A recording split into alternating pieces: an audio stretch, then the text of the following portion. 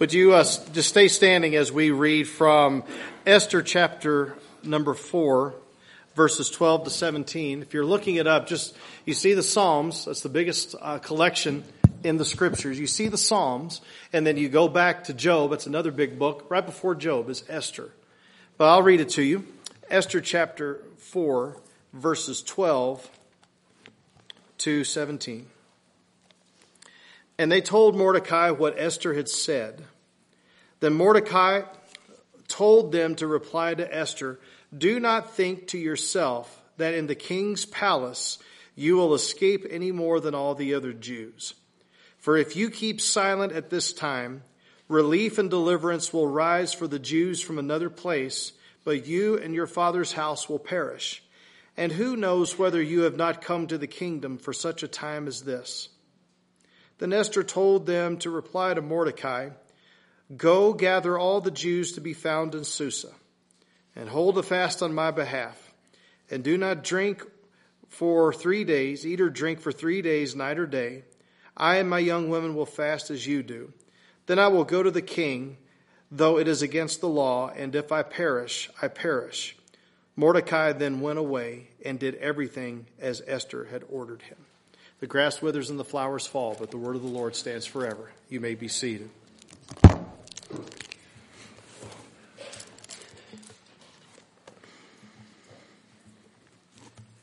So one of the things that we see with Esther is a woman who was put in a position that took much courage in order for her to be able to rescue, to be an instrument of rescue for her people, for God's people. She had to be courageous and follow through on some things. And I hope that as we look through this passage, we see that God is all through this book. Why do I say that? Because if you're to read through the book of Esther, you'll see a couple of things. One, God is never mentioned in this book. And you're wondering, well, why is that the case? Because God is mentioned in every other book in the Old Testament. Why isn't it mentioned here?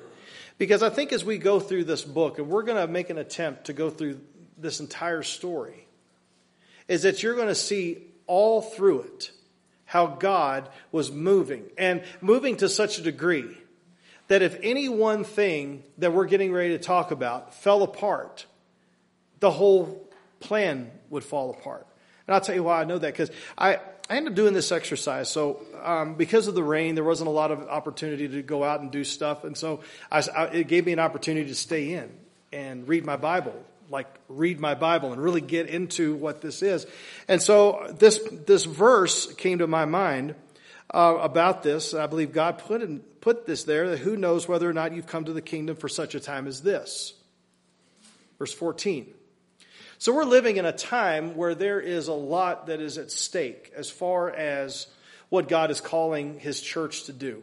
As far as the principles of Scripture that are in the Scriptures, the principles that are there, there's a lot at stake as to whether the culture is going to come and listen to what God is saying or is moving away. And I think we've pretty well seen that it's moving away.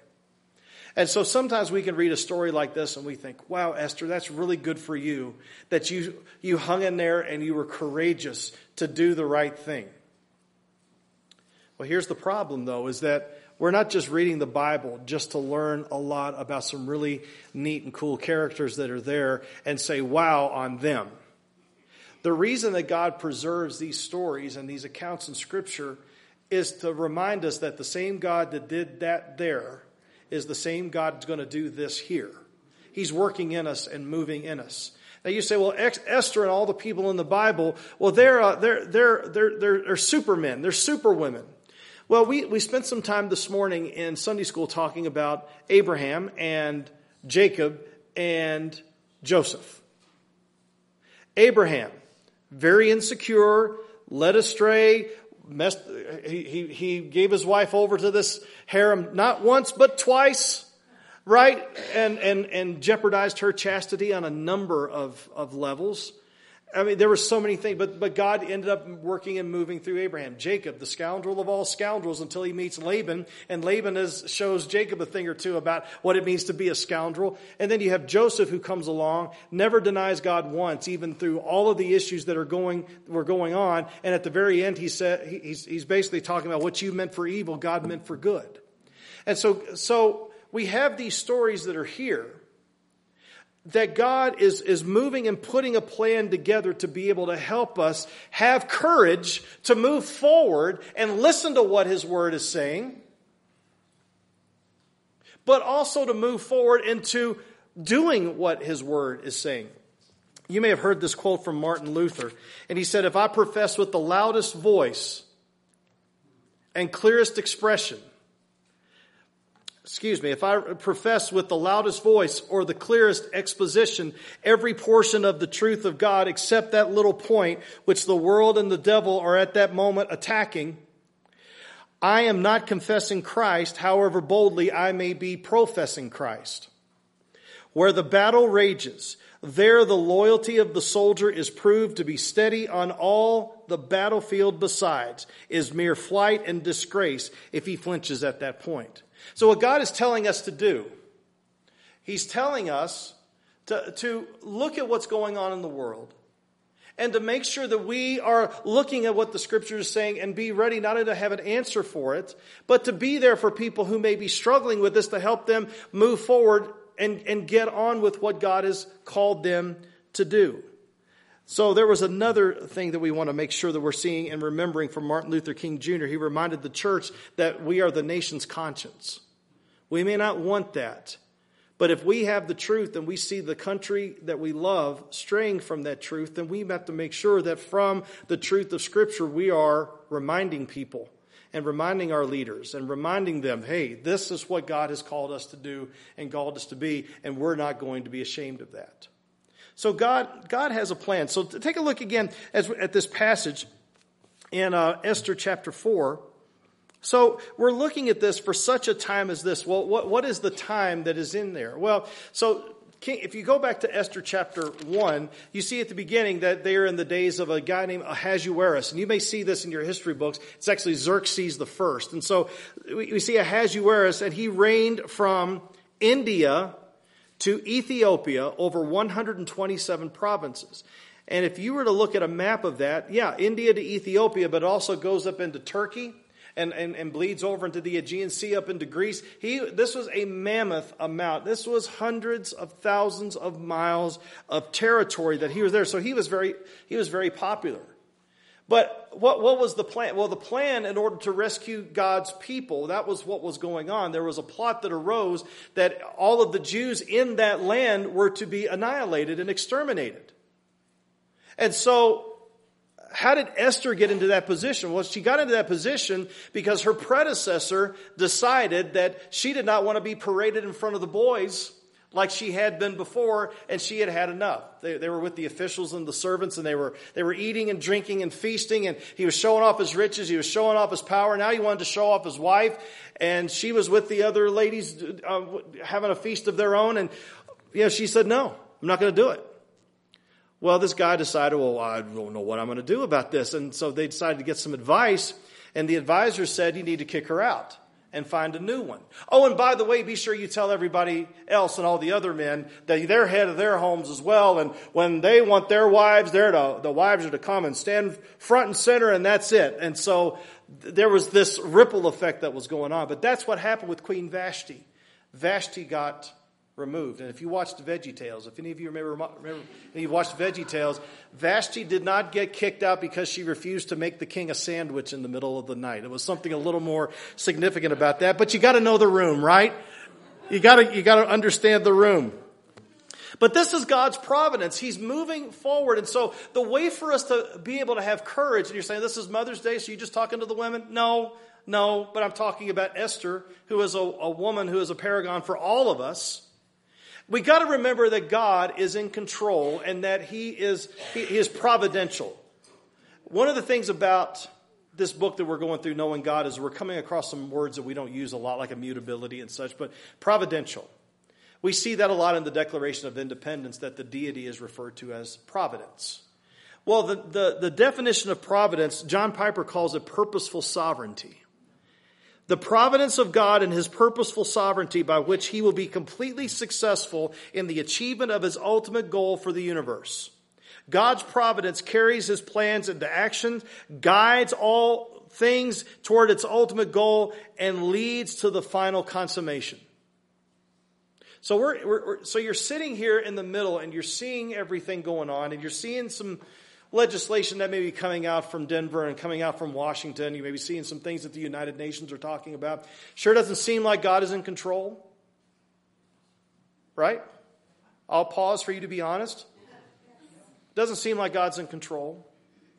Because if God was in control, why would he let something like that happen? Well, I say that read your Bibles, because God is showing all sorts of things in the scriptures where if you were to drop in and parachute in at any point, and you were to parachute in and you were to see something that was going on, it would look like things were completely out of control. For instance, you get into chapter 2, and all of a sudden now King Ahasuerus is looking for a queen. So what does he do? He sends out an announcement to all 127 provinces. Remember, India, Ethiopia, up into Turkey, Greece, around the Caspian Sea, a lot of territory. All of the young virgins, please come and descend upon Susa, the capital, and there you will be part of a harem. Yes, a harem, and you will be brought into the presence of the king one by one to determine who will be sufficient to serve as queen over Persia. Doesn't that sound like fun? And of course they had no recourse. Oh, okay, everybody gets rounded up. And so they're there. And so out of God's providence, he brings in a gentleman by the name of Mordecai. Now Mordecai was brought over from the original exile, from the people of Israel were exiled from Israel into Babylon. God had warned them over and over. You keep acting like this, I'm going to take you out of your land. No, you won't. Yes, I will. No, you won't. See, we've been acting like this for hundreds and thousands of years. No, you won't. Yes, I will. And he did. Oh, you did? Oh, okay. Don't you love it when parents actually follow through on what they're going to say? It's awesome. That's what you're supposed to do. And so he brings them over. And so Mordecai comes over with that bunch, and he's in the capital of Susa, serving at the king's gate, letting people in and out. So God placed him there. And Mordecai was raising a little girl because her parents died, and that little girl's name was Hadassah, who is known in Persia as, thank you. That's what the book says, right? So Esther. And so she's raised up. It says that she was a beautiful young lady, and she was, as was the edict, as was the decree, she comes in. And by God's providence, she was able to find favor everywhere she went. And she ended up not only finding such favor with the king, that the king ended up, it says, the king, verse 17 of chapter 2, the king loved Esther more than all of the women, and she won grace and favor in his sight more than all the other virgins, so that he set the royal crown on her head and made her queen instead of Vashti. They throw a feast, everything's great, right? What could go wrong? Well, they weren't really familiar with her background. She was Jewish. Mordecai was Jewish. And because Mordecai was Jewish, he had certain values. And one of those values is that Mordecai did not bow to anybody but the king and to God. But the king made a rule that now that Haman is called the Agagite. And the Agagites were always enemies of Israel. All the way down, all the way back into the time of the wilderness, they were always enemies of Israel. They didn't like the Jews. Jews didn't like them. There was this contention that was going on. And so that's why Haman is always known in chapter 3. He's always known as Haman the Agagite, but he's also known as, with another term in Esther chapter 3 verse 10, that he's known as the enemy of the Jews. How'd you like that for a moniker? Well, that's who he was. And so when Mordecai, a Jew, would refuse to bow the knee to Mordecai, or Mordecai the Jew refused to bow the knee to Haman, the enemy of the Jews, well, we got a problem. And the problem was going to be that Haman couldn't go out and get Mordecai on his own. What Haman had to do was, well, who's Mordecai's family? Well, he's the Jews. Well, let's just get rid of them all. And on they went.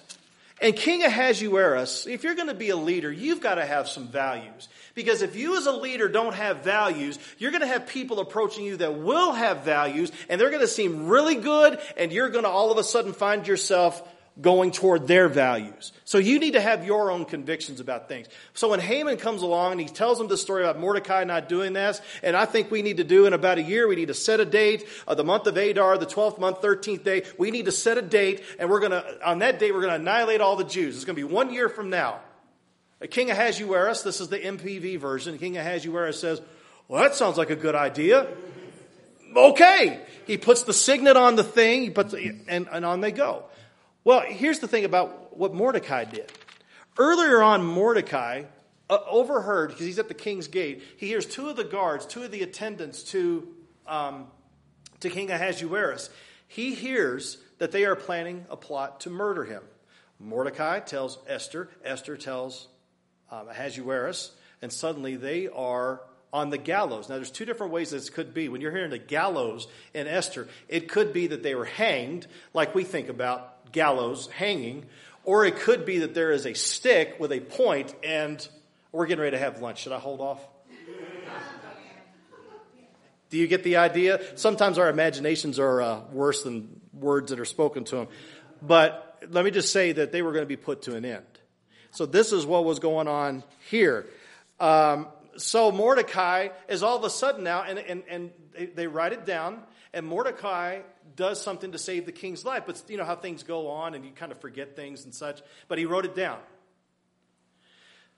Well, when the plan came out, this is what's being told to Esther when we go back to our original passage.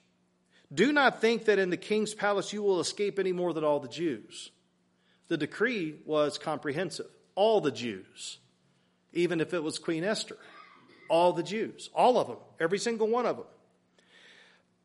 And Mordecai is saying, you are now in a position to do something. Yeah, but I can't go into the king because if I go into the king without him bidding me to come, then what's going to happen? I'm going to get killed there. Well, Mordecai, and we all need Mordecais in our lives, whether there's uncles or aunts or moms or dads or friends or whoever, we need people in our lives that will just give us some perspective. And that's another providential piece of God, this purposeful sovereignty, is you see that God is putting all of these pieces into place, but he also puts people in our lives. And I think it's good for us if we did have a mom that's like that. And I was blessed enough to have a mom and still have a mom who, you know, we talk 2 or 3 days a week. Well, now that things are going on with you've been praying for my brother. And, you know, now we're about talking every day because, you know, you have things going on in your family and you just want to make sure everybody's doing okay. And I sometimes feel the distance when you got a lot of stuff that's going on over here and all of a sudden you're basically over by the organ. You know, you want to get back sometimes and just see what's going on over here. And so you call and make sure that everything is going okay. But God puts people in your life to remind you and to give you that proper perspective. And I'll tell you this, I want to be that person. I don't want to be just a recipient of it. I want to be a doler outer of it, right? I want to make sure that I am coming alongside people. Because I have noticed, just as an aside here, that there are times, you know, I'm thinking about my boys getting ready to head off to college and, you know, things going on with my brother. And, you know, there's just a little shadow of just sad that kind of happens in our lives. But I've noticed something is that the mistake that I make is if I wallow in it, right? If I start thinking about it, then it doesn't get better, right? It's like, hand me a shovel. Let's keep digging. But if I get out of that and I start calling people and encouraging them, I find I get out of it. I don't understand that. It's a biblical principle, I believe. But I think sometimes we can wallow in our situations in the perspective, or wallow in how the culture's going, wallow in how things are going with our lives or church or whatever, if it's not meeting an expectation. We get so wallow that God will put people in your life, whether you like it or not. He's going to put people in your life to give you a little something, to give you a little that encouragement. Whether there's I'm praying for you, they may send you a card or they may call you up. You know, you ran across my mind. What is something going on? See, we sometimes sit and wait for that to happen to us, but we need to be that instigator. And Mordecai was not going to sit there twiddling his thumbs saying, oh my goodness, there is this law that there's no way we're going to be able to get over, and he's going to twiddle his thumbs. No, he's going after Esther, and he's saying, this could be the very reason why God put you in this position. It is the reason. And so what does Esther say? Well, she says, I need you to get all the people together, and I need you to pray and fast. That's good. Because even though we trust that God is working everything together, we still pray to Him. And we still ask Him. He may say yes. Praise God. He may say no. Praise God. He may say wait. Praise God. Those are the answers you're supposed to give. Yes. All right, God. No. Oh, come on, God. Wait. I don't want to wait. Right? We throw a temper tantrum. No. God knows what's going on. Purposeful sovereignty. He's in control. He's putting the plan together. He's putting everything in place, and that gives us courage. Because if we're in the middle of that valley, whether personal or societal, and all of a sudden things are going on, but we know He's in charge, and He has shown over the years that He's in charge, then we can approach those positions, those new things that come up that we may have never seen before, and be courageous. Take that step of obedience. Take that step of courage and watch Him work. Because the moment we take that step, that's where He's going to meet us there. He's going to meet us exactly where we need to be. And she even didn't care. If I perish, I perish. But I'm going to go down fighting. I'm going to go down doing what I know to do. So this is providential as well. Part of courage is that sometimes we're afraid to put ourselves in a position to tell people like that because of people's reaction to us. Now, they may not kill us. But have you ever heard anybody say, well, there's things that are worse than death? I don't know about that. Death's pretty final. But if you were to lose a friend over your faith, if you were to lose your job over your faith, if you were to lose influence over your faith, is that something that you could handle? Because those things, when God brings those hard things along, those are the identifiers of the idols. You see? Because if God comes along and says, I need you to move on from this and go to this, or I need you to give up this to take this, then our reaction will identify, well, I don't want to move over to this and go to that. Well, that could be your idol. You're choosing that over God, what God's telling you. You're choosing that over God. Well, I don't want to give this up. I want to hold on to that. No, I got something better for you over here. Yeah, but I know this. I know this. But if He's telling you to go do that, then, and you say no, then you've identified another idol. It is a recognition that God is moving and working no matter what is happening in the world. But it's also a recognition that we need to step up and be obedient in the face of the world, in the face of the devil, in the face of the flesh. Because the devil's going to be on the attack. Ephesians 6:10-12, he says, finally, be strong in the Lord and in the strength of His might. Put on the whole armor of God that you may be able to stand against the schemes of the devil. For we do not wrestle against flesh and blood, but against the rulers and authorities and against cosmic powers over this present darkness, against the spiritual forces of evil in the heavenly places. The key piece, at least for me in this passage, is put on the whole armor of God that you may be able to stand against the schemes of the devil. There are some schemes of the devil you're going to be well aware of, because the devil is a great student and he knows your buttons. He knows what gets you. He's smart. He's crafty. He knows. He's mighty. Not almighty. We got to remember that, but He's mighty. And so we have to be sure that we are recognizing the schemes of the devil and being students of it by reading the Word, but also reading our own hearts. Reading what happens in the world that may affect us. I'll give you just an example. So every so often something happens something may happen with you, and you're going along. Somebody says something that may be innocuous, and it inflames you.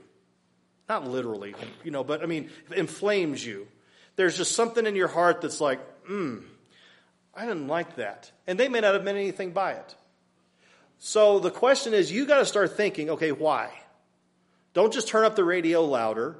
Don't just put your earbuds in and just go do something and forget about it. Lean into it. What's going on? And so when you start understanding the schemes of the devil toward you and the schemes of the devil toward the world, because you will see a pattern. There is a pattern there that they're trying to get everybody away from the things of God. You will begin to approach things more courageously because you're knowing your enemy. That's what people in warfare do. They understand what the tactics of the enemy, and they're more courageous because now they understand what they're doing and they can go after it even more. That's where it is for us. We are constantly in a warfare. We're constantly in that fight. And so what does Esther do? Well, quickly what Esther does is she prepares a banquet and invites Ahasuerus and Haman over. And Haman's feeling pretty good. I just got invited. You know how it is when you get invited to some fancy place with some influential person. You're feeling pretty good. Oh, I got a seat at the table. And he was feeling really good for about 15 seconds after he left until he saw Mordecai not bowing. I can't stand that guy. Why is he doing that? Doesn't he understand who I am? Oh, my word. He goes back home. And you know how it is when sometimes you have a bad day and you go back home and you just start to rant to your Maybe you're not. Maybe I'm the only one that does that. I don't do that, right? No, but sometimes we do. I'm like, I can't believe it went on. I can't believe it goes. And you do that. And so Haman was just going home, and he's like, I've done this, and I've gotten this, and look at where I'm at, and this guy won't bow to me. And his wife gives him the great advice: you just really need to go build some gallows and go to talk to Ahasuerus and just kill that guy. Get rid of him. Any of you watch football? You ever heard the expression game of inches? Well, sometimes when it comes to life, it's a matter of seconds. Because if you look in chapter 6, well, on your own time, I'm not going to read it, but if you look in chapter 6 at one point, you're going to see that Mordecai, steaming, he's going to go to Ahasuerus, and he's going to like, I'm going to get this guy. And I'm number 2. He listens to everything I've said so far. He'll listen to this again. Well, as Haman is making his way to the palace, King Ahasuerus, this is the middle of the night, King Ahasuerus can't sleep. And so what he does is he pulls out the records of the chronicles of all the things that went on, and he asks the scribe to come in. Can you read this to me? That's some bedtime story, right? Wow. Let's just read the phone book. Let's just read our diaries. And Mordecai, he was the one, yeah, he saved me. Did we ever do anything for him? No. Haman shows up. Seconds later, Haman shows up. And Haman's about ready to unload. Hey, Haman, before you start saying something, I got a question to ask you. Oh, all right, what? Okay. So somebody did something really great for me, and I'm trying to figure out a way to honor him. Haman, arrogant, self-centered Haman, this is for me. And so what does he do? He said, well, I think you should throw a parade. Put him on the back of your best horse and have somebody lead him through, and you just do this number, and everybody will just cheer, and it'll be great and all that. And man, Ahasuerus loved that idea. Great idea. Fantastic idea. Would you mind setting that up for Mordecai? That would be great. And so he does. And he's the one to lead him on the horse. He's the one. And our wives are very perceptive, because it talks about this in Esther chapter 6, verse 12, that Mordecai returned to the king's gate, but Haman hurried to his house mourning with his head covered. And Haman told his wife Zeresh and all of his friends everything that had happened to him. And then his wise men and his wife Zeresh said to him, if Mordecai, before whom you have begun to fall, is of the Jewish people, you will not overcome him, but will surely fall before him. Esther brings him over again for another banquet. She finally says, Haman's the one that's doing this. The king leaves. Haman falls on the couch to Esther. King comes back, thinks that Haman's trying to make a move on his wife. And the gallows that were built for Mordecai were used on Haman. Now, the law was still in place. The Jews are still going to be annihilated. But now, because of Esther and Mordecai, they were able to give a provision for all of their people that when the time came, they could defend themselves. Because before, they weren't allowed to defend themselves. Okay, now they could defend themselves. And defend themselves they did. They overcame the enemies, and now the festival, the pure, the dice where they were rolling and casting lots to determine what was next. Now Purim, which is plural, Eim is plural in the Hebrew, the feast of that is a remembrance of how God was going to be with his people and how he delivered the Jews not only then, but would continue to deliver God's people all throughout. That's Esther. Mordecai takes Haman's place as second in command, and they rule. The point of all of this is, if any one of those things had fallen apart, if Haman had shown up before the Chronicles were read, if Vashti hadn't decided, I'm not going to be your parade thing, I'm not going to prance around in front of them, if any one of those things had fallen apart, none of this would have worked. So it's almost like there's someone that's orchestrating all of this. And you would be right. This is, okay, so we go over Esther, not because it's a really cool story. We go over Esther like this because this is what God is doing now. We don't see it. We're looking at blades of grass. God's got the forest in mind. He is working something out. His son is coming back. And so he is working things to bring it up to that conclusion, to that fruition. And God is even working and moving now. Even in a culture that absolutely hates Christians, there are still people that are being moved to become Christians. How do you explain that? Well, I explain that because there is a recognition that there is a God in heaven who is sovereign over all. And he saw our brokenness and he came up with a plan. And there's little plans that came along to be able to bolster the big plan. And the big plan was this, is that just as God's people were delivered here, Jesus came as a kind of Esther for such a time as that to deliver us to where we would, we may not have it all sweet here on earth, but one day we're going to be with him in heaven. One of you told me this morning, you're looking forward to the rapture. And I think my response was, well, in God's time, but he can hurry up, right? So, but it's his time. God is always in the position, and he's always has a purpose of rescuing his people. And he may be working in you right now. You may be like, I'm outside of him, but is there anything that can be done for me to get to be with him? Yes. You can confess and repent of your sins and know that Jesus Christ paid for those sins on the cross on your behalf. You can't do it. You don't have the capability of doing it, but there's one who did for you. And this might be the morning for you to be born again. That's what Mother's Day is, right? I mean, motherhood, birth, we're all beneficiaries of that. Well, God's working to make us be born again. And maybe this is the morning when you see that God's in control. And that's the God I want to serve. And God's in control that he sent his son to save me from my sin. That's the God I want to serve. And then one day I'll be with him in heaven and he'll be with me in the meantime. That's the God I want to serve. It's all because of Jesus. And we need you to trust in Jesus this morning. This is the morning. So on this Mother's Day, I'm sure it wasn't a typical Mother's Day sermon that you may be used to. But when we see a gospel courageous woman like Esther, may that give us courage to follow Jesus with all that we have. Help us, Lord, in this day that we have, and this day ahead.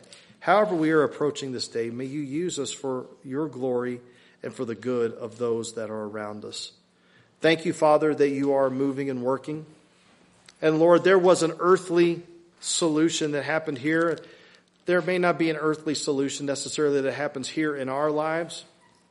But one day we will be delivered. We will be rescued. And we'll be in your presence. And we thank you, Lord, for all that you've accomplished on our behalf. There may be some here this morning that need to give their lives over to Jesus. Let this be the morning. There may be some that need to repent of their sins and confess them before you. Let this be the morning. There may be some that know that the effective prayer of a righteous man availeth much, and they need to pray. Let this be the morning, Father. Now is the time. Today is the day of salvation. It's never a wrong time to do the right thing before God. Thank you, Father. Help us in Jesus' name. Amen. We are getting ready to sing a hymn of commitment. Our eyes take us a lot of different places. Our eyes land on a lot of different things. But we need to make sure that we are turning our spiritual eyes as much as we possibly can upon the one who rescued us, Jesus Christ. Let's stand together and sing this wonderful hymn and commit our lives to Jesus this morning. Turn your eyes upon